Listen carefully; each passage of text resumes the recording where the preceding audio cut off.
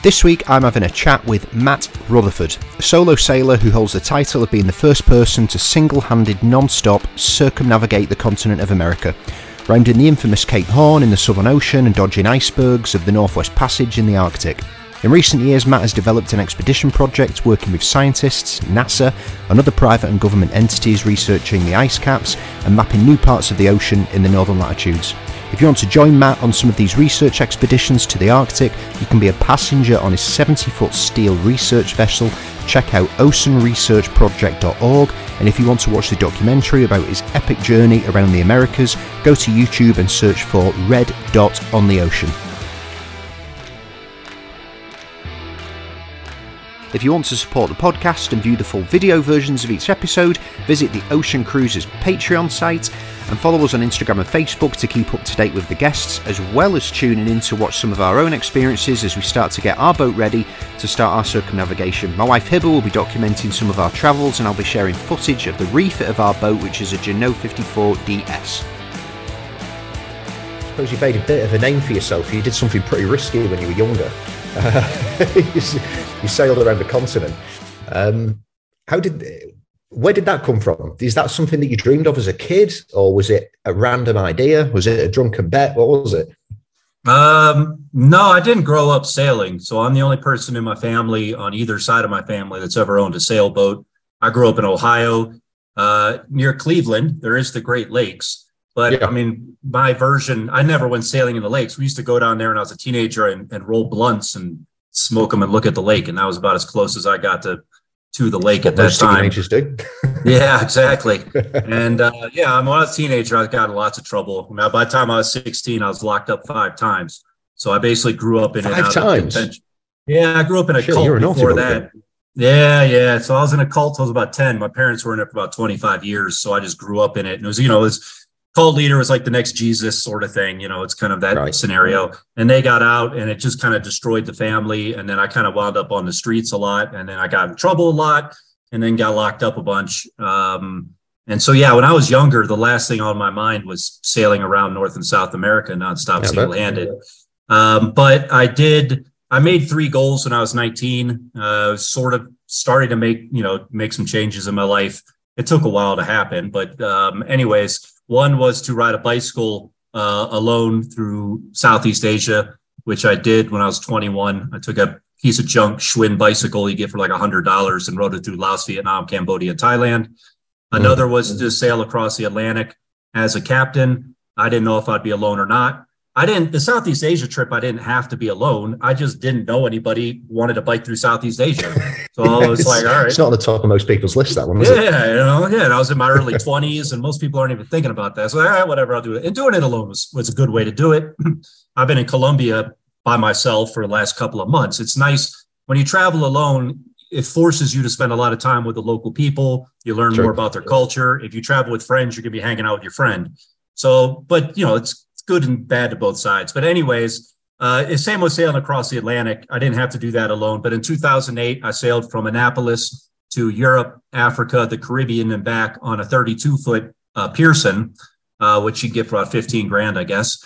And but I spent a few years rebuilding the boat.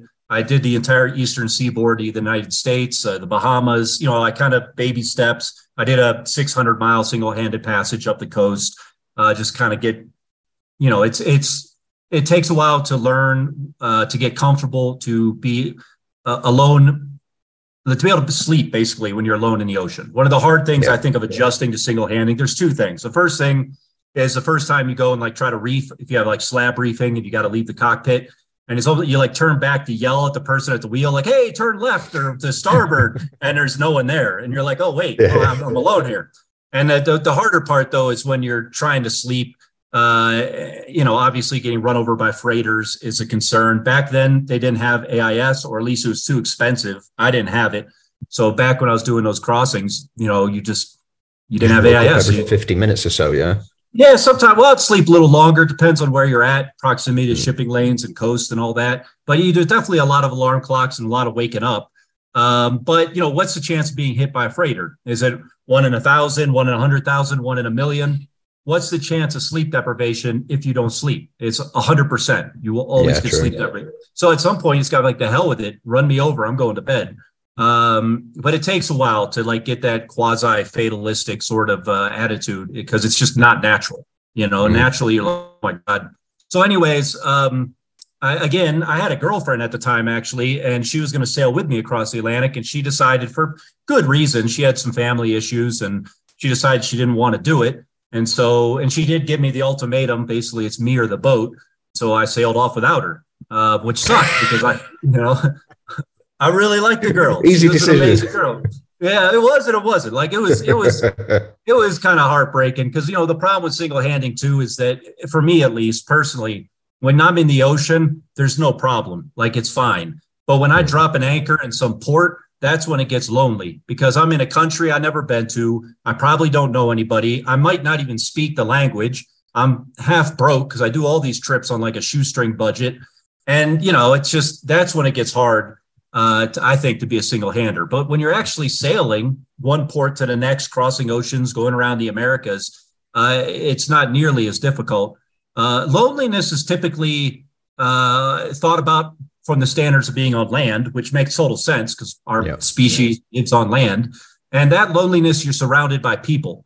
And you're like, why does nobody want to be my friend? Why am I alone? It's an emotional form of loneliness, where single handing is like all the emotions taken out of it. It's mentally difficult, but it's more solitude than it is loneliness. And although solitude can be lonely, it's not emotional driven. I didn't have a wife or kids or any of that on any of these trips. I didn't have anything back on land. It would have been a lot harder. You're like, oh my God, I miss my kids. Oh my God, I miss my wife. I was single on both of those situations. And so it was easy to let go of land, particularly when I went around the Americas. I was alone in the ocean for 309 days. So you have to completely let go of land and become basically one with the ocean and accept the ocean as your home. Land is not your home anymore. But to get back, my third goal of these goals was to create a nonprofit organization. So as I said, I did the first one. I did those, set them when I was 19. I did the first goal when I was 21, biking.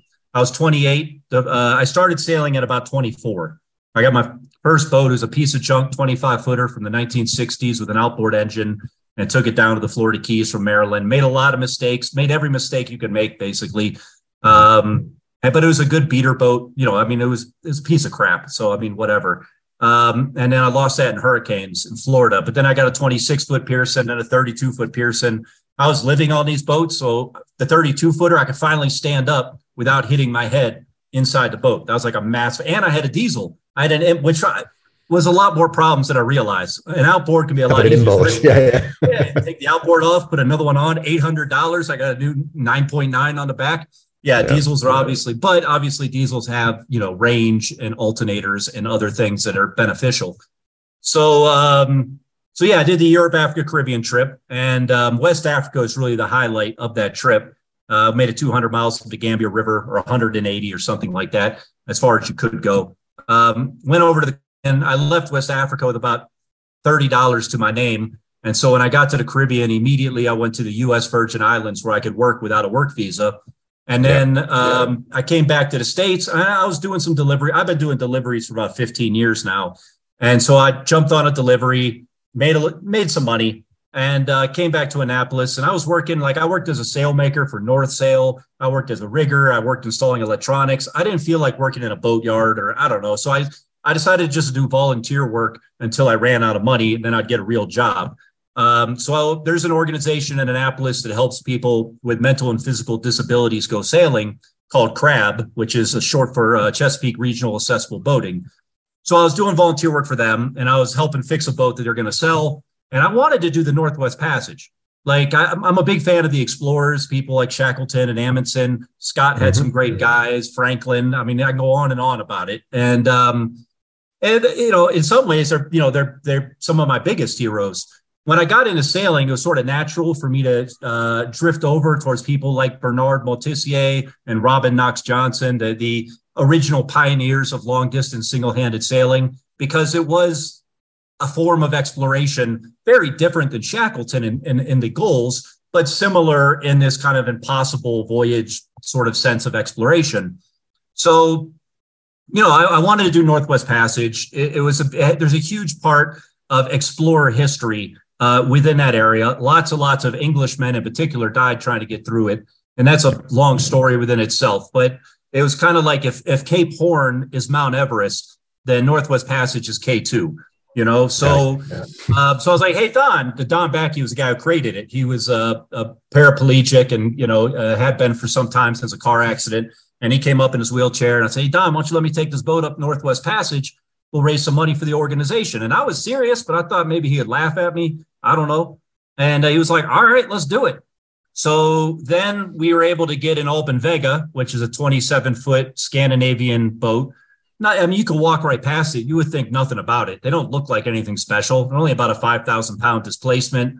But you can beat the crap out of them for being a small, inexpensive boat, relatively speaking. You can pick one up between 5,000 and 15,000 pretty easily. So anyways, we had this Alpen Vega. And the first boat didn't even have a motor. It was a 1950s Continental folk boat, which is a kind of an ocean-going 25-footer. Yeah. So it's like, all right, I got a motor. I got a 27-footer. I had my 323 Pearson, my 32-foot Pearson still. But, I thought that if I lose the boat, I lived on the boat. I've been living aboard for 16 out of the last 18 years, and I've lived on 7 different boats and so on. And I thought, well, the Pearson's my home. If I do lose the ship, but I don't die losing the ship somehow, like I survive, at least I still have my home. So I can go back home. The Pearson is still going to be there. I didn't have any money to buy another sailboat. And I thought using one of their boats would kind of bring the collaboration together. Plus, I was tired of being on the Pearson. I'd lived on it for 6 years. I'd sailed it all over the place. I was just tired of being in it. At least the Alpen Vega was small. I couldn't stand up without hitting my head, but at least it was like a new environment of some sort. And it was a little challenge as well. Yeah, it was good to rip it apart, put it back together. I did all the work myself. We didn't have money to hire anybody. We ran out of money trying to fund that trip. So I had to rebuild some of the bulkheads from wood that I pulled out of dumpsters in Annapolis, Maryland, because we literally didn't have enough money to buy wood at one point in a refit. But it's hard to get funding. You talk about sailing around the Americas nonstop, single-handed on a 27-foot, 40-year-old boat. I mean, half the people don't know what you're talking about because Americans are not the greatest with geography, so don't even know what the Northwest Passage is. The other half, think you're going to die, and they're not going to fund you if they think you're crazy. You're going to die. So it was difficult to get any money for it. So anyways, it just sort of progressed. It went from the Northwest Passage, and I was like, well, it'd be good to get the boat back to Annapolis. Panama Canal is kind of expensive these days. You might as well go around Cape Horn. But in all seriousness, I realized in the process of researching that nobody had ever made it around North and South America nonstop single-handed. And it's roughly the same distance as sailing around the world nonstop single-handed. I did 27,077 miles in the process of doing it. So it's pretty damn close. That's more than a circumnavigation then, yeah. Yeah, roughly speaking, they're pretty similar. Depends on how you do the circumnavigation, but it's pretty similar to the distance. But instead of jumping down into the southerly trades, the westerlies, the roaring 40s and furious 50s and the southern latitudes, which are difficult for a good reason, as we all know, giant seas, big storms. Instead, it's trans-equatorial. So you have to go through, if you look at the planet, you have all these different sections. We have trade winds coming out the west here. You got doldrums. You got them coming out the east here. Then you got more doldrums. And so you have to go through all those different bands of wind directions and things. And of course, sailing through the Northwest Passage, the Arctic and ice and polar bears, they'll eat you if you get shipwrecked and all that kind of stuff. And then you have Cape Horn on the bottom, which, Cape Horn is Cape Horn. So it seemed like a really good challenge.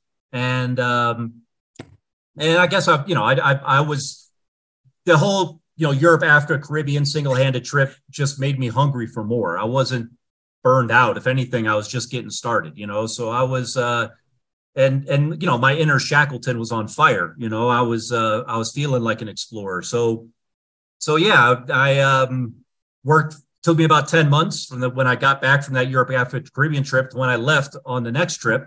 And I didn't know what was going to happen. Of course, I thought if I made it through the Northwest Passage, I'd be lucky, and anything after that would be bonus.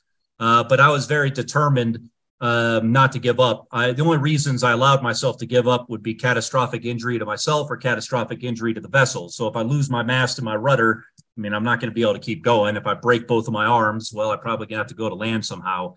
But outside of absolute catastrophe, the only way for me to get home was to keep going forward, and eventually I'll make my little circle and I'll get home. So it was an interesting trip. Like I said, I had the ocean became my home. Land, it's almost like land didn't exist after a while, especially after a couple 100 days at sea alone. It's like you don't even want to go back to land. You read about Bernard Moitessier and how he just wanted to stay out there forever, and he just kept going. And, I started feeling that too. Like I understood it, because it's like after a while, it's just, you just kind of fall in love with it in a weird way because you miss having a conversation. I miss being able to have a girlfriend or any kind of intimacy whatsoever. I mean, that part sucks. If there were mermaids out there, then maybe I never would have came back. I could be dating a mermaid. Could have gained some attention, yeah. Yeah, exactly. But I'm just out there alone, So, it was a good trip, and we did raise $120,000 for that nonprofit. Don Backey passed away not long after I got back, and it was a little bit of a rough transition to find a new executive director. They had to go through a couple of them before they found the one they have now. And that money got them through that process or helped them get through that process. And they've got this guy now who's just amazing. They actually bought their own marina in Annapolis with some really big funding a year ago, and they're rebuilding. They tore it down. They're going to have the only handicap accessible marina in the entire country of the United States. So it's amazing. Like this. Yeah, this guy's taking it to a level Don Backey could never have imagined. So I'm great. I'm really happy for the organization. And I'm honored that I was able to be part of it in that way. And of course, the trip, as you said, the trip around the Americas, I didn't really know. It was hard for me to think what would happen when I get back because I didn't know I kind of gave myself a 50-50 chance of not getting back at all. I had to accept the fact that there's a chance I might die in the ocean, which basically means drowning. And I just had to accept that I'd accept death and be okay with it, which takes a little while. But it's the most liberating thing. Now, this is not a mentality I would normally have, on land or on a research expeditions that I run now. Different expeditions need different mentalities, and that one needed an extreme mentality for extreme expedition. So I had to let go and accept the fact that, yeah, man, you might die. You got to be okay with that. But it was liberating because then when I was surrounded by ice in the Arctic or big storms, Cape Horn or the Bering Sea or whatever it is, I wasn't afraid because I had already accepted it. So you could kind of have fun with it under those situations, as much fun as you can when you have giant waves crashing on your boat. But like going around Cape Horn, I'd make like a game of it. Like if my cockpit was like half full of water from a wave, I'd be like, that's a 5 out of 10. Poseidon, you can do better than that.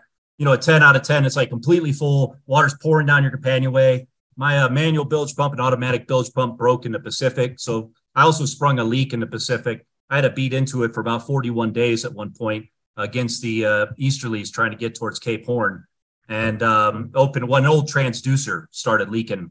There wasn't much I could do about it because it was coming in. There was pressure. I tried using putty and stuff, but there really wasn't nothing I could do to stop it.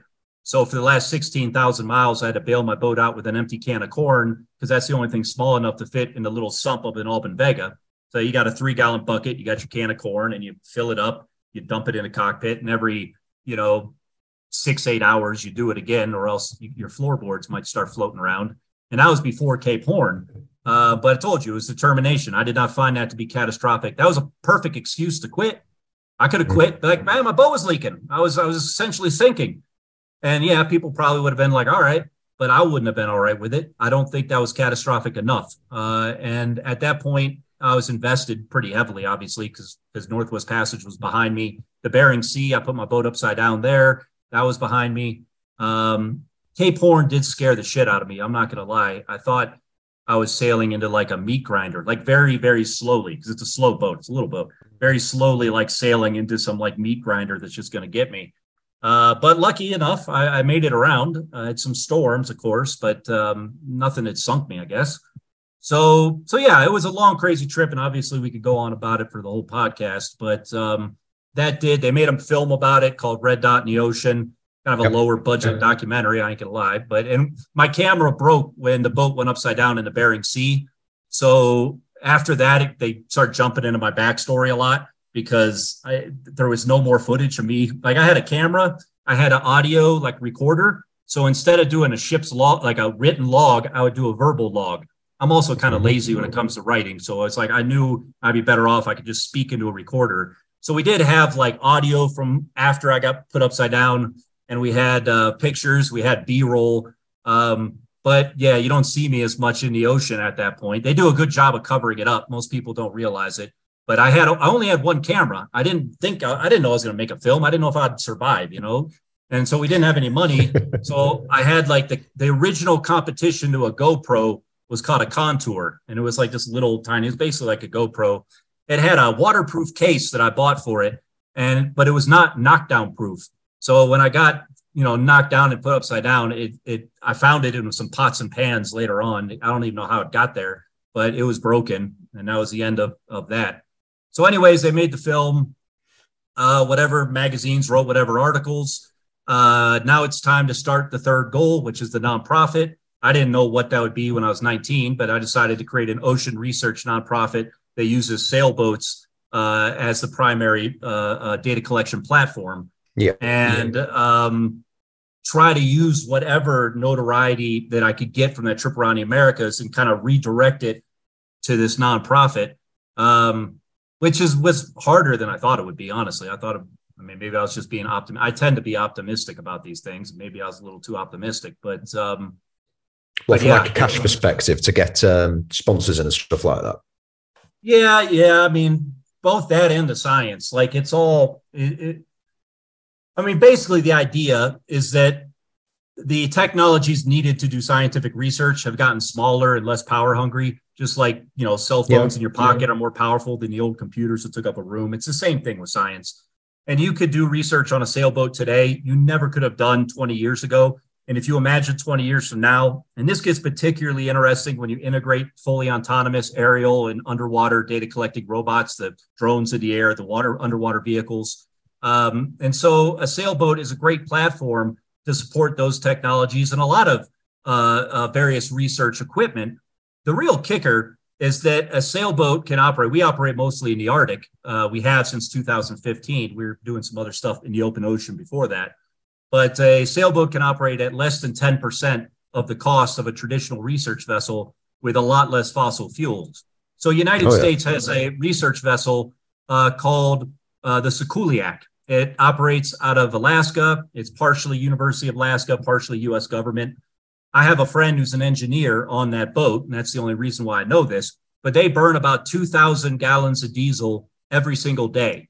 I'll burn 2,000 gallons in 5 months. Gallons? Shit, 2,000 gallons a day. Yeah, I don't know what that is in liters, but it's a whole lot of liters. There's some like 8,000 or 8,000. Yeah, something like that. Yeah, 3.2 or something, yeah. And they're about $100,000 a day. They get some subsidies from the government, so it's about 50 grand. But the real price is closer to 100 grand a day.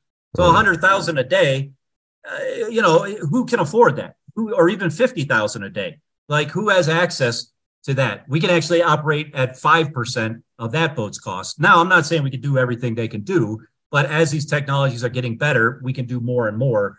And it's not about replacing the big vessels, and it's not about being in competition with traditional research vessels. I'm just trying to say that there's an alternative in the middle. So let's say you're in Greenland, for instance, or Northwest Passage, right?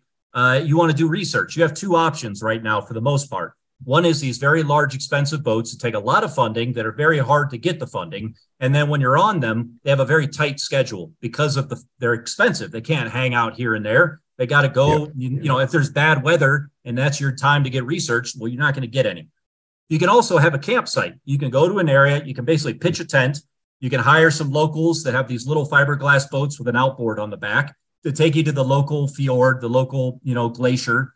And you could do what research you could do off that, it's just a fiberglass boat with an outboard or some variation of it. So the sailboat is like an intermediary.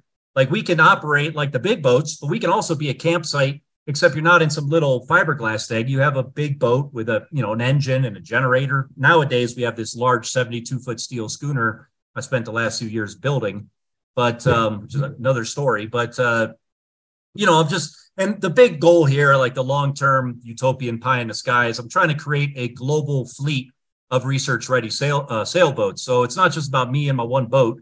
If I could really create this fleet, then I could really prove that the sailboat is not just a pleasure craft. And after the invention of the steam engine and the invention of the combustion engine, sailboats have been largely relegated to pleasure craft. I think they have a place in the professional world as these cost-effective, environmentally friendly data collection platforms. But to really prove this, I got to have more than one boat. I need to create like an armada of research sailboats, which is going to take the rest of my life, which is fine because I got nothing else to do. I mean, what else am I going to do? Might as well. I mean, right.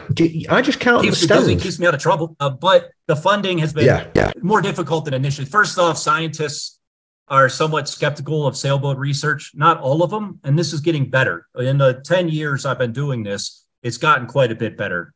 Where does the skepticism come from? Like, I don't suppose that it understands the physical differences of one. Is it storage or time? Like, why so? I think part of it is it's sailors. not to blame sailors. I've got the best reputation, I suppose. It's the problem is that, like last year when we went to Greenland and we had a 120 some day expedition, and every moment of every day you're doing research. There was never one time in that expedition where I said, hey, I want to go here or I want to check out that there. Every moment was driven by we have a scientist in the organization that like runs the science, and then we collaborate.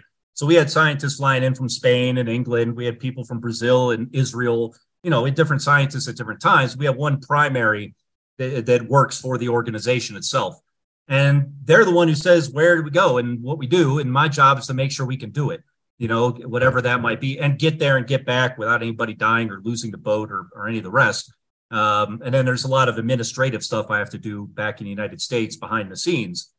But sailors typically, why do most people sail off? It's not to work like your ass. It's to get away. It's to get away. And of course, sailing is work. The ocean is not an easy place. But there's a lot of adventure and sightseeing, and it's just a different kind of mentality. I've done it when I did that Europe, Africa, Caribbean trip.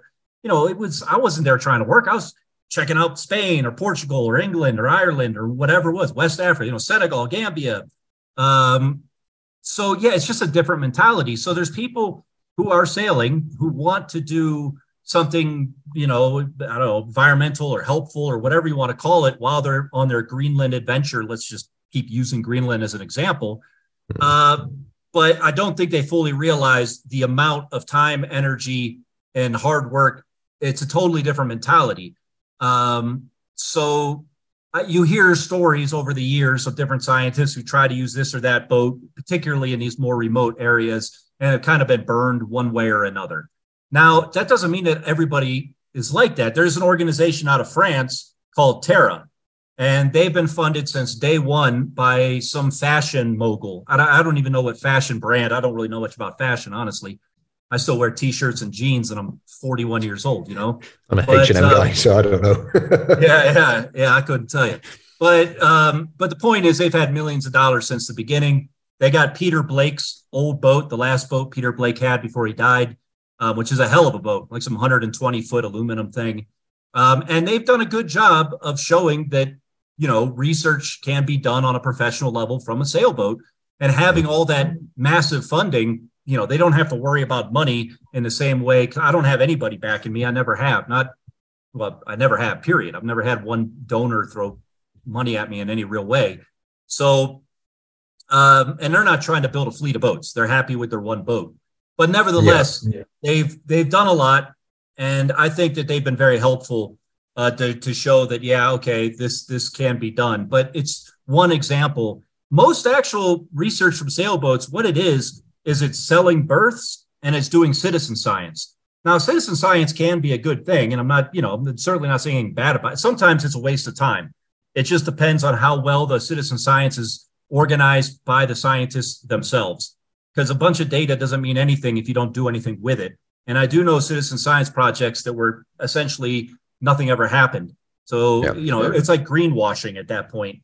And there can be variations of that. But a lot of times it's like, okay, we're going to cross the Atlantic. We're going to sell berths, and we're going to grab some plastic samples, microplastics or something along the way, which is cool and great and everything. But it's not really much, honestly. Like we spent 2 years mapping out garbage patches, the North Atlantic and North Pacific garbage patches. And, we'd spend like 70 days out there in the remote areas that we'd map the last uncharted areas, particularly in the Atlantic garbage patch. It's just so far off the beaten path. There's no reason you couldn't sell berths to do it. Cause like it's not like you have to dip down into the Bermuda Azores high pressure system in the doldrums and hang out down there. We found an abandoned Swan 48 there, which kind of was a crazy situation. I accidentally I went viral on accident recently. I didn't mean to. I just took a clip because I had like a GoPro when I'm like, going through this abandoned ship. And this was years ago.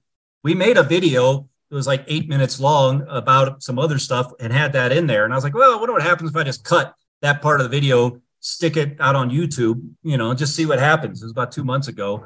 And I didn't really mean to, but it's got like over 1 million hits. I'm like, oh, God damn it. I didn't put like my nonprofit logo in there. I didn't say anything about funding. Like I could have done a much better job. I didn't think that would happen. I was just me playing around and it's like, oh shit. But anyways, in 2014, we sailed to Japan from San Francisco to Yokohama, Japan on a Harbor 29. It was the first and only Harbor 29. We actually had to build the boat. It's another kind of crazy story. It's basically a stripped down day sailor, but it was good enough. It had 6'3" draft. It had a big bulb keel, had about 45% ballast to displacement ratio in that bulb. And the idea for me was in heavy weather, real proper heavy weather, I'll just deploy a parachute sea anchor with that the deep keel and the weight down below. I think I could have rowed out a lot. If it flipped upside down, it would have came back quickly, basically. Yeah. So I think, I thought, all right, but there were some issues because they were slacking basically. When we showed up on April Fool's Day, 2014, we were supposed to jump on this boat 12 days later after a boat show in California, where they're like debuting it, and sail it to Japan nonstop. And I show up and it's an empty hull and it's still in the mold. They hadn't even taken it out of the mold yet. And I'm like, oh shit. So I spent the next 23 days building the boat at this factory. I basically became the world's largest volunteer for WD Shock, who's the builder, and who's basically out of business today, by the way. Somebody bought this was their attitude. I can understand why. Yeah, right. I know. Yeah, the Shock family owned it for a long time, and they sold it to another guy who was outside the family who never owned a boat building company before. And he just ran it into the ground. And I could see it when I was there a bit. There was just things were getting really wonky within the factory. Just the way things were being done just wasn't right. Obviously, this boat should have been ready in theory. I shouldn't have had to build it. But anyways, we built it in 23 days and then sailed it, 6,800 miles or whatever it is to Japan. And, obviously, you're going to have some issues in the process, but we made it there and it was, I was able to deal with whatever it was. And after that, we started working up in the Arctic. We spent a couple of years, 2015, 2016, working with NASA. They had this ocean melting Greenland program, which sounds great. Like we were working with NASA, like, oh my God, you must have all this funding. Like, wow, that's so cool. 2015, we had to work for free just to prove that we could do it, basically, because again, there's some skepticism in the situation. We had a smaller boat then too. We had a 42-foot steel schooner. When I got back from that trip around the Americas, I had like $20 to my name, and it was all like moldy. Like the $20 been sitting in a bad part of the boat for too long. I think I bought like a case of beer with it or something, but I didn't have any money, so I scraped together what I could afterwards, and I got this rusted out, funky old steel schooner. I had to rip the deck off and replace it. I had to do a lot of work on it. But anyways, the deck was wood and the hull was steel. But anyways, we worked 2015. They had a big boat that they were paying a lot of money for to map uncharted areas. Basically, there's a warmer, saltier water column that's about 300 meters deep coming up from the Atlantic and eating some of Greenland's glaciers from underneath. And so the idea is trying to understand where this water column is and how warm is it and what is it affecting what glacier and all that. So that involves mapping uncharted areas because you have to have roughly 300 meters of depth from the open ocean area, the deep main water, Baffin Bay or whatever it is up in Greenland, all the way to the glacier face. Because if you have like a sill somewhere, sort of like a deep shoal, I guess. I mean, shoal isn't the greatest way to say it, but if it goes up to 100 meters, which it often does at the mouth of fjords, it's like where the old glacier used to sit at one time during like the last ice age or something, and it shoals it up sometimes. Well, if that isn't there and it's continuous deep water, chances are it's being affected by that water column. So then you lower a probe called a CTD to determine just how much warmer it is. And, you know, the salinity matters too, but the really the just the general warmth. And it's kind of cool because you can see it in real time. You get the probe back, you're lowering a probe about the size of a medium-sized coffee thermos, about 2,000 feet down off the back of your boat. And you're doing it, you know, 150 times, or it could take you hours to do it. But you pull it up, you stick a USB cord in. We didn't have enough money to get the Bluetooth version. You got to get the USB one. So you take it apart and you stick the USB cord in there and load it up. And you see a graph on your computer and you're like instantly like, wow, this is whatever, 3 centigrade warmer than the rest of it, or, you know, whatever it is, which is substantial if it is 3 centigrade. I mean, 1 centigrade is fairly substantial. If it's warmer than the water, it's still melting it, you know. And it varies. What type of size was this stream? Is this like a large expanse of water that's constantly moving, or is it just like a small funnel? It's like the ocean. You got, like, if you were in the middle of the ocean, you just be able to, I don't know, go straight down to the bottom.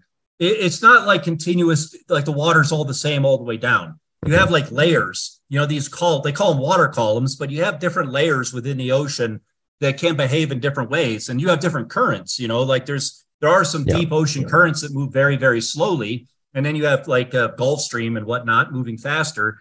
So yeah, it's just you know, it's just this section of the ocean and within the depth. Why? I couldn't tell you all the nuts and bolts of it. You know, it's like I can tell you a lot about a combustion engine, but I can't tell you everything because I'm not a scientist at the end of the day. I never even went to college.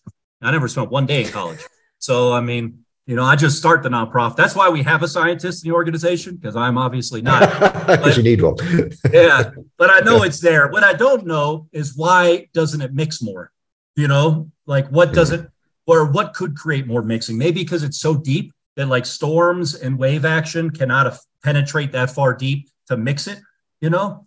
But I'm sure a scientist could give a better explanation, but it's there. I can tell you that. And it's interesting. So when it goes into the column, it drops out the other side. So as it gets deeper, it goes from cold to warm to cold again. And, you know, you can see it in these graphs where it's at and how deep it is and so on. So NASA had this big boat they paid a bunch of money for called the Cape Race. It was a cool boat. I met the captain, really, really good, super knowledgeable, super captain, basically, doing a great job. But there's a lot of places they couldn't get to because of just the size of their boat and their own parameters for safety. They, you know, the depth of the water, all these different things. So we played like big fish, little fish. We were like the little boat that could get areas that they couldn't get. And we kind of worked with them in tandem in certain ways to kind of try to get to the areas we knew they weren't going to get to. And we didn't get anything from NASA for doing it. But 2016, we did get contracted by them via a University of Washington. And then we're, you know, contracted to work with NASA, which still, first off, you work like a farmer. In other words, you don't get paid till it's over. If a farmer has a flood or a drought, they don't get any money. I don't know if there's farmers insurance. Maybe there is. I've never been a farmer. I doubt it. Yeah, probably not. You probably just screwed. All your chickens die or all your cows die or your corn dies. You're just screwed. Well, it's the same with us. If something happened, we couldn't get the data, we wouldn't get the money. And then at the end, the amount of money we got was basically broke even. It wasn't like we didn't make any salary off that expedition, but it was still a big step in the right direction for us. We mapped an area about 800 miles from the North Pole called Inglefield by Connaught. And it's about half the size of the Chesapeake Bay, which is the largest tributary in the United States. So it's a huge area to map. And full of ice, tons of icebergs there. But they also have narwhals and polar bears and all the, you know, you're the high Arctic, you're 78 north, you know. Yeah. And yeah, so we had a lot of storms up there. We almost died once. It was supposed to blow 25 and it blew about 100. And my crew panicked. My first mate tried to get into a life raft in the middle of this thing. I had to right, okay. I had to stop him. It was kind of crazy. He was younger than me, bigger than me, and all the rest, but I still was able to, you know, it was just like a war of wills or something. I was able to keep control, but but I almost lost control. Whatever, we were able to get through it. And then I had to fly him home, and the cameraman went AWOL because they're just broken. It was interesting. The scientist is a female, and not that makes any difference really, but these other guys were young guys, and the one first mate thought of himself as being pretty macho and all the rest. And these two guys were completely broken after this storm. And Nicole, the scientist, was fine. She bounced back in like 24 hours. These guys never bounced back. I literally had to fly them off the boat and fly somebody else in to replace them because they were like broken men. The storm just, I don't know, it like shattered them. I'd imagine a scientist being able to navigate a situation like that with a pretty heavy head of logic. Do you know what I mean? Like, they probably understand more about what's going on, I'd say. Not necessarily on someone who's been at sea like for a long time like you have. But yeah, I wouldn't expect a scientist to like lose the shit and freak out over something. I would expect them to be calm in the corner, or I'd hope they would be. Yeah, it's interesting, like how people react to like sort of near-death experiences. Now, I think that most people, how many times or how often do people go through life and are in a situation where they're like, oh my God, I might die. Oh my God, I might die today. Oh my God, I might die in the next 20 minutes. Now, how are you going to behave? Are you going to panic? I mean, that's what this guy did. But, it's you stick somebody in a battle and bullets are flying overhead. Some people curl up in a ball. Some people go into shock. Some people run towards the enemy with all bravery. And, everybody reacts different. Now, if it's your fifth battle, then sure, you're kind of used to it as much as you can. I've been through enough storms and enough near-death experiences in the ocean with all these different trips that, it sucked, of course, but, I've been there and done that at some level. These guys had never experienced that in their life. So, this was the first time, and you just don't know. You can sit at a bar and have a beer with a guy. He could tell you anything about how he sails here and does this, and he's brave about that. Put him in a near-death experience and see how he behaves in the middle of that experience. And you just don't know, and I don't even think that he knew, or, I don't think that's something you could even know in yourself until you're there. And then you realize, however you're reacting to that situation. But anyways, it was a difficult expedition, but we were successful. We did everything we said we're going to do. NASA was happy. We got like an award from the director of NASA and all this kind of stuff. So that was good. But the boat was basically shot. I had already done a couple refits. I told you I already had to rip the wooden deck off and replace it and do all this. It just wasn't the right boat. It was a 42-foot steel schooner, and we only had room for 4 people, really. And it's 60 gallons of water and 80 of diesel. It just wasn't, we needed something bigger. But we didn't have any money. It's not a long-distance boat. No, not really. I mean, I was doing stuff with it I probably shouldn't have been doing with it. But then again, I did the same with the Alban Vega, the Pearson, the Harbor 29. My whole life, I've been breaking boats. Yeah, I've been broke, man. I mean, this is what happens. You got whatever you can get your hands on, and I'm ambitious. I'm going to do big sailing trips. And if all I got is whatever, if all I got's a 25-foot Catalina, then what the hell? I'll see you in Europe. I'll figure out a way to make it. But yeah, it definitely was a slow progression in some ways with the funding and in the organization. 2017 was difficult. We didn't even have a boat anymore. I didn't know what it was. In 2018, we went to the Northwest Passage. We jumped on somebody else's boat. So we didn't have a boat, but I found someone who was going up there. I convinced them to take us to a part of the Northwest Passage, Croker Bay on south of Devon Island. Sorry. Devon Island is the largest uninhabited island on Earth, and it's so big it has its own ice cap. But so we had to kind of figure out another way to get creative with it. And I have a podcast, a single-handed sailing podcast, which is kind of a shit show, but it exists. And I was sitting around. Listen to it, mate. I like it. Listening to you sit around in your underpants talking about sailing. I know, right? Yeah. Half inebriated half the time, but anyways, whatever. So I was doing a podcast at the Toronto Boat Show. I used to do a lot of talks at different boat shows for a while there. And there's not much to see at Toronto Boat Show. If you're a sailor, if you're a power boater, it's great. There's like 3 sailboats in an ocean of power boats. But anyways, at night, I'm sitting in a hotel. I'm talking about how Bruce Roberts 65 would be a great research vessel. I get an email from somebody saying that, hey, I know somebody with a Bruce Roberts 65. They never finished building it. It's like half built, basically. They're thinking about donating it. They're getting older. The health is getting bad.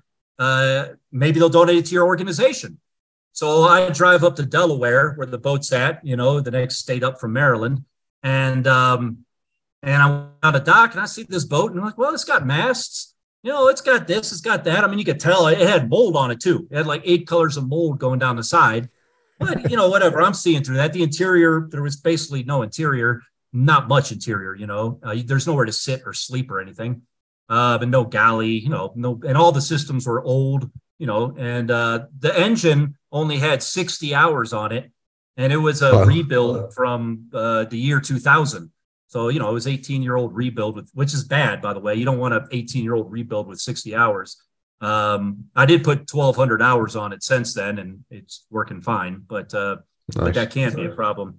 But anyways, I get this guy to donate. It takes, 6 or 9 months to convince him because, it's not easy. He put a lot of money into it, and it was his dream to sail to the Arctic on this boat. So, it's nice. It was built for the Arctic. But eventually he signs it over. He actually had a stroke not too long after. He doesn't even know who has the boat. So really a shame because I wanted to show him the boat when it was finished. Sure. I was going to take him sailing on it. Yeah, but I was going to ask that. Did you take him up there?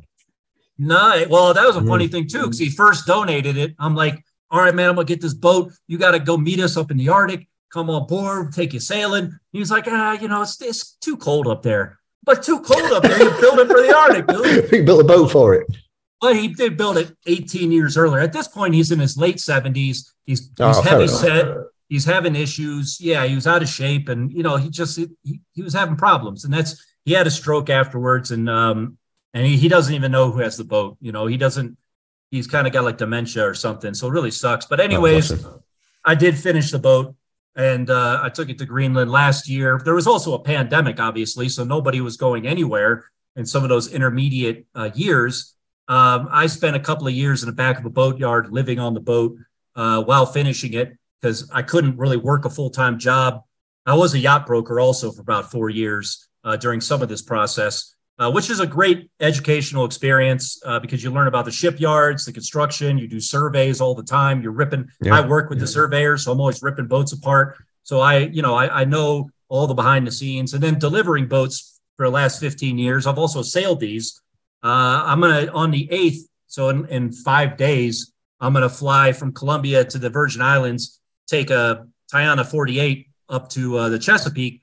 It'll be my 31st time doing this. I've done 30 trips already back and forth to the Caribbean, and that's just one route, so I get to take these boats out in the ocean and actually see what they can do. So whether, you name the boat, both production boats, proper stick-built boats, center cockpits, double enders, you name it. I've sailed the thing out in the ocean. So it's been a good learning experience for me.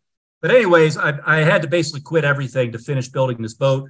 I didn't have enough money to rent an apartment or a house or anything. So I just lived on the boat, but it was construction. So I had sawdust in my bed every single night for 2 years, basically. I was in kind of the middle of nowhere, Maryland, because I couldn't get anybody to haul me out in Annapolis. So it's just kind of podunk, redneck Maryland with, and you're living in a boatyard covered in sawdust for 2 years. I mean, there is no ladies in a boatyard. I can tell you. I did that research. It does not sound like the American dream, I'm being honest. No. It sucked. But I got the job done. We sailed to Greenland. I actually paid. I've been in Colombia and Bogota for the last couple of months, and I paid for this a year and a half ago. And bought my plane ticket a year ago because I knew I wouldn't have much money at this point. So I had to, I was planning. I was like, dude, I need a break. After all this time and all this, it was kind of a lot of crazy work. And we ran out of money, like, I don't know, a half dozen times in the process of building this boat. Luckily, I did not have to dumpster dive for wood like I did with the Alpen Vega. But there was times where we had no money, where we would just run out of money in the project. And but we always had some weird Hail Mary situation. Something would come from some direction that often you didn't even see coming. And then you're able to move the project a little more and you run out of money, and you moved a little more and you run out of money. And we were able to do it and get the boat ready. And we went to Greenland last year. It was hard getting up there. We had some issues with the boat. They were kind of baked in. The rudder bearings failed early on the trip. I had the boat surveyed for insurance, and you and I could sit there, and I did it with the surveyor. You take the rudder, you shake it, everything seems fine. Nice but the stiff. rudder, but the rudder is massive. It was huge rudder, and you cannot reproduce the loads of 30 knots of wind at 200 miles offshore, sitting there shaking a rudder on the hard. That's a good point, actually, isn't it? Yeah. So I thought it was fine. The surveyor thought it was fine. Then you get out there and it starts clunking all over the place, and they didn't make the bearings right in the first place. So I had to haul out and replace those. I had issues with a depth sounder. Ray Marine just gave me a bad unit. So I had to haul out in Nova Scotia. I had to haul out in Rhode Island, which was unexpected. I had to haul out in Nova Scotia to fix this issue. One of my crew fell off a seawall 9 feet and broke her arm in 3 places. I had to fly her home. I'm down a crew member. It was very depressing for everybody because we all wanted. She worked really hard to get to that point. We were so close to getting to Greenland. When we got to Greenland, one of my crew hit an iceberg at like 7.5 knots. It did nothing to the hull. I mean, it's a steel hull. It was made for the Arctic. It didn't do anything. But he obliterated it. And it was about the size of like a Cadillac Escalade, I guess. And it was mostly hiding underwater. But a piece went back, hit the prop, dinged the prop. So now I had to haul out in Greenland. There's only one place in all of Greenland that can haul a boat. My boat is over 50 tons. 50 tons is the limit for most haul outs in America, because that's usually the biggest travel lift they have. Yeah, the travel lifts, yeah. Yeah, they don't even got travel lifts in Greenland. They got these old rail cart systems. It's like these train tracks that go down in the water with this cradle thing, which scratched the hell out of my boat. But what do I care? I'm made of steel. You can always paint it. I'd be very hesitant to go to Greenland with like a really nice fiberglass boat, like a nice all grip or beautiful finish, because you're going to scratch the shit out of it. There are no marinas. There's not a single marina in Greenland. It doesn't exist. You have to tie off the seawalls with rebar sticking out. You have to tie off the boats, whatever. People just tie off to anything. Like, you tie off to them and they tie off to you. I've gone to the grocery store and come back and had like 5 boats tied off to me in like, a half hour. And you're like, oh shit. Now I got to try to move all these boats somehow. I've had like 200-ton fishing boats tie off to my 42-footer, just massively bigger than me, but they don't care. They're like, this is and I get it. Look, these guys are commercial guys. This is their country. This is their living. I'm a visitor. I'm a guest. So I'm doing my best to deal with that. And now my boat's bigger. It's 72 feet overall. It was at 22 meter, 23 meter, something like that. I take up a decent amount of real estate. So I have to be aware of that. Usually fish factories, usually I could try to tie off there. And some of the fish factories have been abandoned, which is even better. An abandoned fish factory is like the creme de la creme for tying off. Marina real estate. Yeah. But people, like I said, you're tying off the boats. People are tying at 3 a.m, some giant fishing boat would tie off to you, whatever it is. But, I love Greenland. I love the Northwest Passage. I love the Arctic. We're still mapping. By the way, last year, 2022, we're mapping uncharted areas. We basically took the research and expanded it. So we have a lot more equipment. We have much better equipment. We had a $300,000 multi-beam sonar. In the past, we had like a $20,000 single beam. We're doing core samples of the seafloor, water samples with something called a Niskin bottle. It collects it at different depths. Then we had like 600 water samples, lots of core samples. And then there's flow through systems with sensors. There's probes you lower down. We had the CTD again. We had over $500,000 science equipment. We had more money in science equipment than the value of the boat. But, so it was a good expedition. It was successful. And we actually collected so much data that the scientist is kind of overwhelmed because like, oh my God, what am I going to do with 600 freaking water samples and these core samples? Like they're going to spend the rest of their life in a lab just trying to process it. So we're making some new contingencies for processing some of these samples. So it's so much weight. It's like the expedition after the expedition for this poor scientist because they've got all this stuff. They got to figure out what it means. It's collecting data is meaningless if you don't actually figure out, okay, what is this? What does this mean? What have we found? With NASA 2016, we published a couple papers. What we discovered with that is the warmer water column can actually build up and go over shallower spots. And they didn't think this could happen. So it kind of opened up the door to like, oh, wait a minute. It might not just be 300 meters to depth. If there's a 200 meter section, it can build up and work its way up and back down and still affect a glacier, And so that was sort of the big discovery there, I guess, along with just a lot of good information. And, a lot of the stuff we do also has to do with the nutrients. The sediment that comes off the glaciers have nutrients in it. Basically, a glacier has a river of melted water underneath of it, more or less. Yeah. And as the glacier moves through the rock, it's kind of eating and destroying the rock. And it releases sediment into the water. And the sediment has nutrients. The nutrients are necessary for plankton. And it just, the general ecosystem up there. And when you have a proper, healthy glacier, a ocean terminating glacier has an ice shelf. And it's like a Goldilocks thing. You don't want too much sediment. You don't want no sediment. It has to be the right amount. And it does. A healthy glacier, is in balance with nature. It's taken however many thousands of years to get to that point. When you have land terminating glacier, basically a dying glacier, it just creates a river of mud. It puts too much sediment. And then the fjord becomes like a giant mud puddle, which blocks photosynthesis and just drowns out, some of what's in there. So, and then if you have no glacier at all, obviously you're not getting any of the sediment. So we do a lot of research in relation to understanding the health of the glaciers, how they're behaving as far as how they're melting, and also what's happening with these sediment and nutrients, along with mapping with a much more powerful multi-beam that can do a three-dimensional map of the seafloor as opposed to a single beam that's just a single beam. And so it's great. We've expanded a lot of this research, and we're going to continue. We're going to head back there. I'm leaving in mid-May for a 5-month expedition. We'll actually be up there a month longer. The expedition will be a month longer than last year. So we'll be up there 5 months, continuing doing this in other sections. But it's great. I don't know. It's exciting, man. I mean, you're surrounded by uncharted waters. There's rocks. I mean, Greenland is nothing but rocky, and there's rocks all over the place. You have no idea where the rocks are. You could be going along, there'd be a rock right in front of you. You're not going to see it, more than likely. And so it's like old school navigation. Like, where on earth can you go these days that are truly uncharted? It's kind of like what the people were doing 200 years ago. You get far enough north, your compass doesn't even work anymore because you get too close to the magnetic North Pole. Good point. Your autopilot doesn't work anymore unless you have a satellite-driven autopilot called a DGPS or a GNSS, depending on who makes it, which we have on our boat now. But in 2015-16, we just lost our autopilot. You just have to hand steer for months at a time. So, and there's polar bears up there that will literally eat you if you get shipwrecked. It's just, it's great, man. I mean, I love. I was waiting for that reaction from you. Yeah, I love it. Mixing the polar bears and the narwhals. It's as close as you get to old school exploration, in the modern era in the 21st century. So, and I love that. I love the explorers. Like I said, the explorers are big heroes of mine, and in many ways, it's people like Shackleton and Amundsen who taught me what it was to be a man. Because in some ways, growing up on the streets, because I got into them about 16, 17 when I was getting in trouble.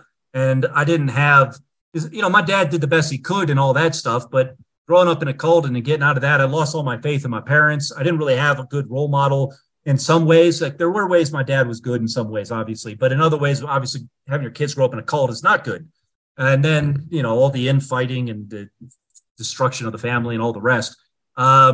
So, it kind of became like my role model of what it is to be a man, is to be someone like a Shackleton. Or Tom Crean is a great example of one of his men that he had. Unsung Hero is a great book, by the way. Tom Crean, Unsung Hero. He was on 2 Scott expeditions and a Shackleton. But it's exploration is a form of financial suicide. I mean, it's like shooting your bank account in the head, basically. You're just going to be broke. I mean, even those guys were broke. Even Christopher Columbus was like broke when he was dead. He died. He didn't have a lot of money. It doesn't matter what the explorer is throughout history. The vast majority of them were struggling with funding. They were always battling to get money. I mean, so when Scott tried to get to the South Pole, he didn't even leave with his men. He had to stay in England and try to get more money. And he met them up later, So this is the story of being an explorer. Unless you're like rich from your family, there's just not a lot of money in it. And I don't know, maybe you can spin it we are going to have some YouTube videos from last year. The guy's still working on them. It should be out in May or something. If you go to Ocean Research Project is the name of the organization. You go to oceanresearchproject.org, and that's the website. We do have some videos on YouTube. It's kind of minimal. but we'll be putting out a 10-part series, basically, of roughly 10-minute videos from last year. And we had enough things happen last year that, it's kind of an exciting enough story. I hate social media. I stopped doing it in 2019 completely, but it's stupid for my organization to not do it. And that's didn't help in some ways. So I was stubborn about it for a while. So we're starting to try to pick up and build that again, because the reality is that's where people go to get information, the YouTubes, the Instagrams. Terrible information, by the way. Social media is not. A lot of it is bullshit, but I suppose exactly. There might be a bit of useful stuff. Yeah. And most of the influencer culture is some version of an avatar. I mean, my life is so wonderful. I'm so great. It's not. Everybody struggles. Everybody has good and bad. And but anyways, we need to tap into some of that too. So we'll have a cameraman again this year, filming the expedition. I'm not going to go whole hog YouTube sailor. But we are coming up with a different sort of angle to it, I guess. This isn't like young, beautiful people in bikinis and beaches and tropical locations living the dream and big party and all that. We're sailing off to the ends of the earth where it's cold and it's difficult. And we're trying to do science. We're trying to understand what happened. The most interesting thing to me about this glacier research is that the glaciers are disappearing, universally. And when they're gone, when are they going to be back? They're probably not going to come back until the next ice age. Well, when the hell is the next ice age? Is that 5,000, 10,000, 15,000 years? So in 100 years, 200 years, at some point in the relative near future, they're going to be gone and nobody is going to be able to study them anymore. And we need to collect data now while we still can, so future scientists can see the data and be like, oh, that's how it used to be. That's how it is today. And how is this going to affect the plankton and the nutrients? And your guess is as good as mine, but I don't think it's going to be good. The Earth has had 17 ice ages in the last million years, roughly. So obviously ice ages come and ice ages go, but this is happening pretty rapidly. So, and nature doesn't typically change rapidly. It's usually a slow situation. So I'm not going to be alive. None of us are going to be alive to actually see the full effects of it. But it's important that we collect data now, because once they're gone until the next ice age. And I don't even know what the humans are going to be doing in 10,000 years. Like, have we blown ourselves up in nuclear war? Are we living on Mars? Like, what does 10,000 years even look like? It's hard to even imagine. I'd be surprised if we'd see that whole thing through. I don't think we'll be around in 10,000 years. That's the problem. I think a lot of people feel the same, along with myself. Unfortunately, our species, we kind of wait until the bottom has fallen out to sit around and be like, oh, we should have done something and we should have fixed the bottom. You have to make money, man. You have to make money in the meantime. You need to make a lot of it. Right. That's the problem. The problem is what is the overall emphasis, and what do we, as a society, what is success? Success typically in society is deemed of having the big car or the fancy car, the big house, the, trophy wife or whatever the hell it is. And so people really gear themselves as, I want to make money. And it's addicting. I can only imagine if you got $1 million, you're like, oh man, if I just had 10 million, you get 10 million. Oh man, if I just had 100 million, oh, I want to be a billionaire, or it never really ends. So yeah, I don't know. I mean, I guess some ways have to redefine success as not being something that goes to material or capital gains, but something more about just being a good person or living in balance with nature and society, both raising your kids properly, whatever it is, as opposed to just how big your house is and how fancy your car is. But that's not the world we live in today for the most. I'm not saying people aren't like that, but there is generally a emphasis on material possessions and things that don't really matter. And that drives corporations and drives decision making on a political level that does not help any of these issues. It all helped that this issue has gotten wrapped up into politics. So we have roughly in the United States, half the people believe it's happening, half the people think it's a hoax. I think that these days, generally people, regardless, think it's happening, but is it natural? Is it man-made? Luckily for me, I do not run an advocacy organization. I'm not an activist. We collect data and the data will speak for itself. I'm not going to speak for the data. Let the science speak for itself. I have my own personal opinions, which is basically, I just believe experts.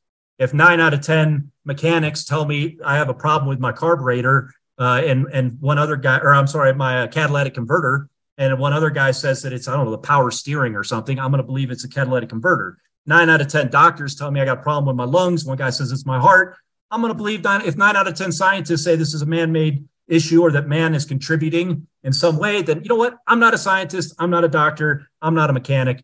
If the majority of sailors, whatever it is, if the majority of experts say something, then generally speaking, I'm just going to be like, all right, well, they spent their life studying this or building cars or whatever it is. But again, because I don't really want to dabble in activism for a number of reasons, I don't need to worry too much about the controversy of red versus blue, liberal versus conservative, this versus that. When we were studying plastic trash in the ocean, 2013 and 14, that's not an issue that's political. It made it easy. I could go to yacht clubs. I could talk about it at the yacht club and do a presentation. Anybody can picture a Coca-Cola bottle floating in the ocean and be like, oh, that's a bad thing, but it has made it hard. A lot of yacht clubs are very conservative in the United States. It's obviously a wealthier crowd. And I have to learn to talk about these without using certain words. It's like, how do you talk about the issue without raising a red flag in the audience? And there's ways to do it.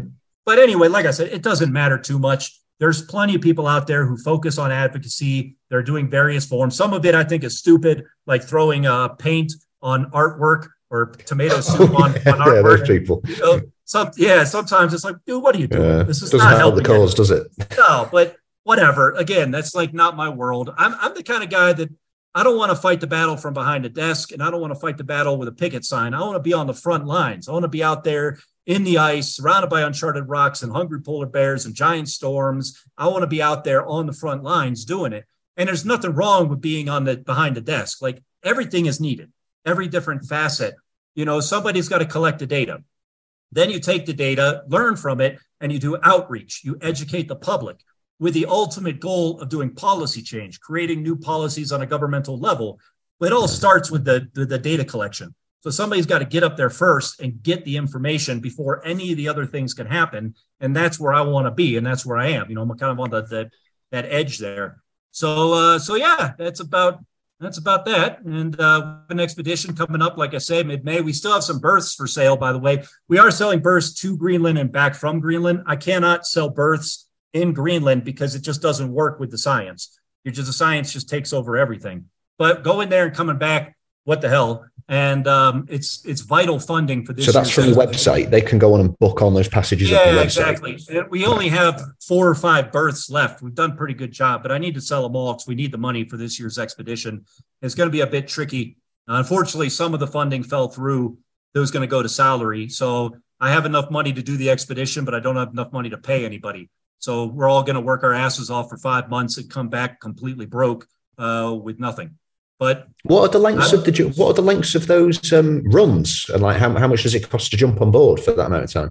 They're all about 1,500 miles, so it's 2 weeks. Okay. They're roughly 2-week legs. I think we'll do it a little quicker in 2 weeks, but you got to bake in some bad weather time or whatever. So one is Annapolis to Newfoundland to St. John's, Newfoundland, and then St. John's, Newfoundland to Nuuk, the capital of Greenland. Just easier to fly in and out. Greenland's not easy to fly in and out of, so that's easier. And then it's the reverse is the same. Nuuk to St. John's, Annapolis. So they're long trips. Crossing the Labrador Sea is back and forth to Greenland. That's pretty serious sailing. Yeah, it's good sailing. Yeah, and I'm sure we'll get some bad. I hope we don't get any bad weather, but it's the Labrador. There's always bad weather in the Labrador Sea. And they're $5,000 for a leg for 2 weeks basically. And it all goes to the nonprofit. So technically speaking, it is tax deductible because it's actually a donation to a nonprofit. So yeah, that's it. We still got a few legs left. And hopefully we get these videos out in another 6 weeks or so. I get more social media going. Hopefully that will help with some donations, keep building this organization up. And now we got a big proper boat. I spent this winter making some modifications because we found some issues on the maiden voyage. And now, she's going to be better than ever. And, I'm looking forward to getting into some of these remote parts of Greenland and uncharted fjords. A nice thing, got a cool, it's like going around the Americas. Like, I didn't break a record, I created a record. You can be younger, older, faster, slower. I'll still be the first person to do it. It doesn't matter what you do. You can do it standing on your head. I'm still going to be the first person to do it. Yeah. Well, when you map an uncharted fjord, your name's on it. Yeah, you just stamped it. I just took Ocean Research Project and put a stamp on that fjord. No one's going to go back and remap it anytime in the next thousands of years. So, because they don't change that quickly. So yeah, it's really neat to we've mapped a lot of places. We've mapped, I don't know, about 3,500 miles, nautical miles of Greenland. Not, within going back and forth within the fjords and, if you just add it all up, we mapped out quite a few fjords, but there's still a lot left to do. And then we're going to move into Northwest Passage probably the next couple of years, because the Northwest Passage has just got a ton of uncharted stuff. And there's a bunch of good research you can do in there as the ice slowly melts. Not every year is there less ice in the Arctic, especially the Northwest Passage. It is still very difficult to sail a boat through there. 2018, almost nobody made it through because there's so much ice. We were up there that year. So it's, you can't, there is a false sense in some parts of the sailing community that, there's no ice up there, we can just sail through. That's not the case. It's still extraordinarily difficult. So don't just sail up there thinking it's going to be a cakewalk, because it's going to be, you might not even make it, But if you look at the amount of ice in the Arctic, year to year, there's less and less ice. So obviously the ice is shrinking up there. It's a Canadian archipelago. So the islands kind of hold the ice in there. It behaves differently. And like I said, it's not always the same. But yeah, man, I don't know. I mean, I love to tell you it's a job, but I'm not getting paid this year. So I guess I'm the biggest volunteer for my organization. It really sucks in some ways. I'll do deliveries. I got this one delivery. I'll come back. I'll take a couple more boats to the Caribbean. I don't know. I'll scrape together something. I don't know what I'm going to do. Sell my motorcycle probably. Social media, man. That's how you reach. That's how you reach. Yeah. I hope so. I hope that helps the organization. I mean, eventually some of it will trickle down as salary, and we got an executive director now, which is the first year we had it. I used to be the executive director. When we're gone on expeditions for 5 months, I need somebody to run the organization while we're gone. There's no communication. There's no real internet up there. Starlink doesn't work in Greenland yet. There's no good way to, it's just really, really bad communication. So that's great. Like, so many things in the organization is moving in the right direction.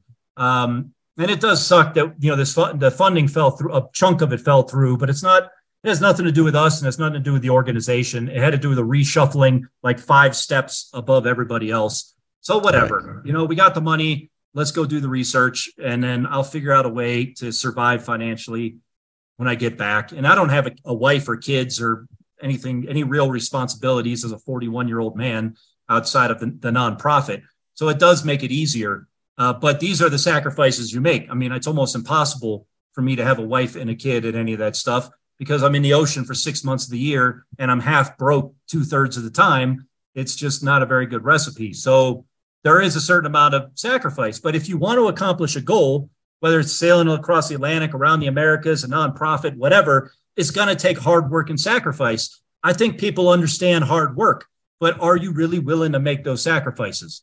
And how much are you willing to sacrifice? And eventually you'll get there, though. That's the thing. Like, the bigger the mountain, the harder it is to climb to the top of that mountain, the better it feels when you finally get to the top. So when I get this organization running, as it gets better, as I make progress, it's something I can really think about and feel good about.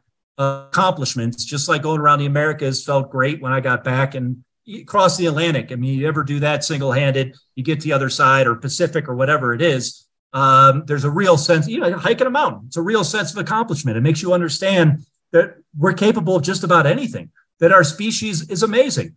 And there's plenty of examples of people pushing the boundaries of what we can do, not just in exploration, but in all different walks of life. And, it's a part of it's believing in yourself, part of it's working hard, part of it's sacrificing, part of it's having goals and never giving up.